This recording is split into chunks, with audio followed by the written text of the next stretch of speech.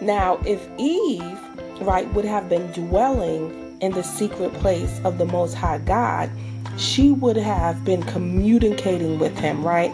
And she would have been able to examine what the enemy said. She would have been able to test it. And so that's a very important part of this, that we learn that when we are learning to hear the Lord's voice, that guess what? You must also learn to prove, test, and examine all things. According to 1 Thessalonians chapter 5:21, Thessalonians 5:21, it says, but examine everything carefully. Hold fast to that which is good, to that which is true. Okay? How do you know what is true? Because you're reading God's word. So when we begin to hear the voice of the Lord, we should not be relying on feelings and opinions. So again, you should not be relying on your feelings and opinions, because as we know, our emotions and feelings are fickle. One day we love our life, the next day we don't. One day, we want to be a rock star, the next day we want to be a teacher. You understand, we have different opinions based on what we see and what we hear. But we must learn that when we hear God, right, we must trust and be in line with God's word. So that's why it's so important that we pray and read his word, because in his word we get to see God's character, and we get to see and know what God will say and what God wouldn't say. And so what we also need to understand is that the Holy Spirit will never overrule what the word of God has spoken and declared to us to be true. Okay? And what I realized even for myself is that I had to realize, okay, there's three voices that I'm going to hear. I'm going to hear my own voice out of insecurity or out of pride, right? And so we have to look at that. And I'm going to hear the enemy. The enemy is going to try to condemn me. So I'm praying about something, or I'm thinking about something, I'm meditating on something, and then here goes condemnation. We automatically know that's not the Holy Spirit. That's not God, because God says that he did not come to condemn us, right? So we know that the Holy Spirit convicts. It does not condemn us.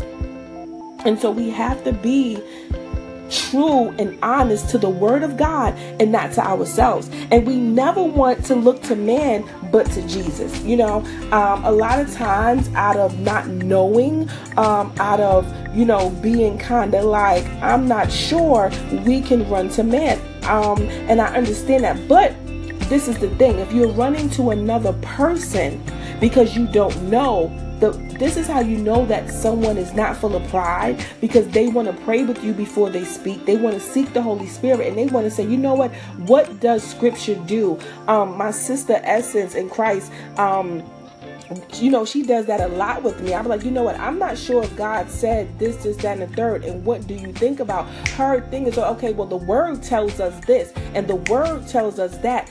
And so that's very important, that we do not become reliant on other people, right?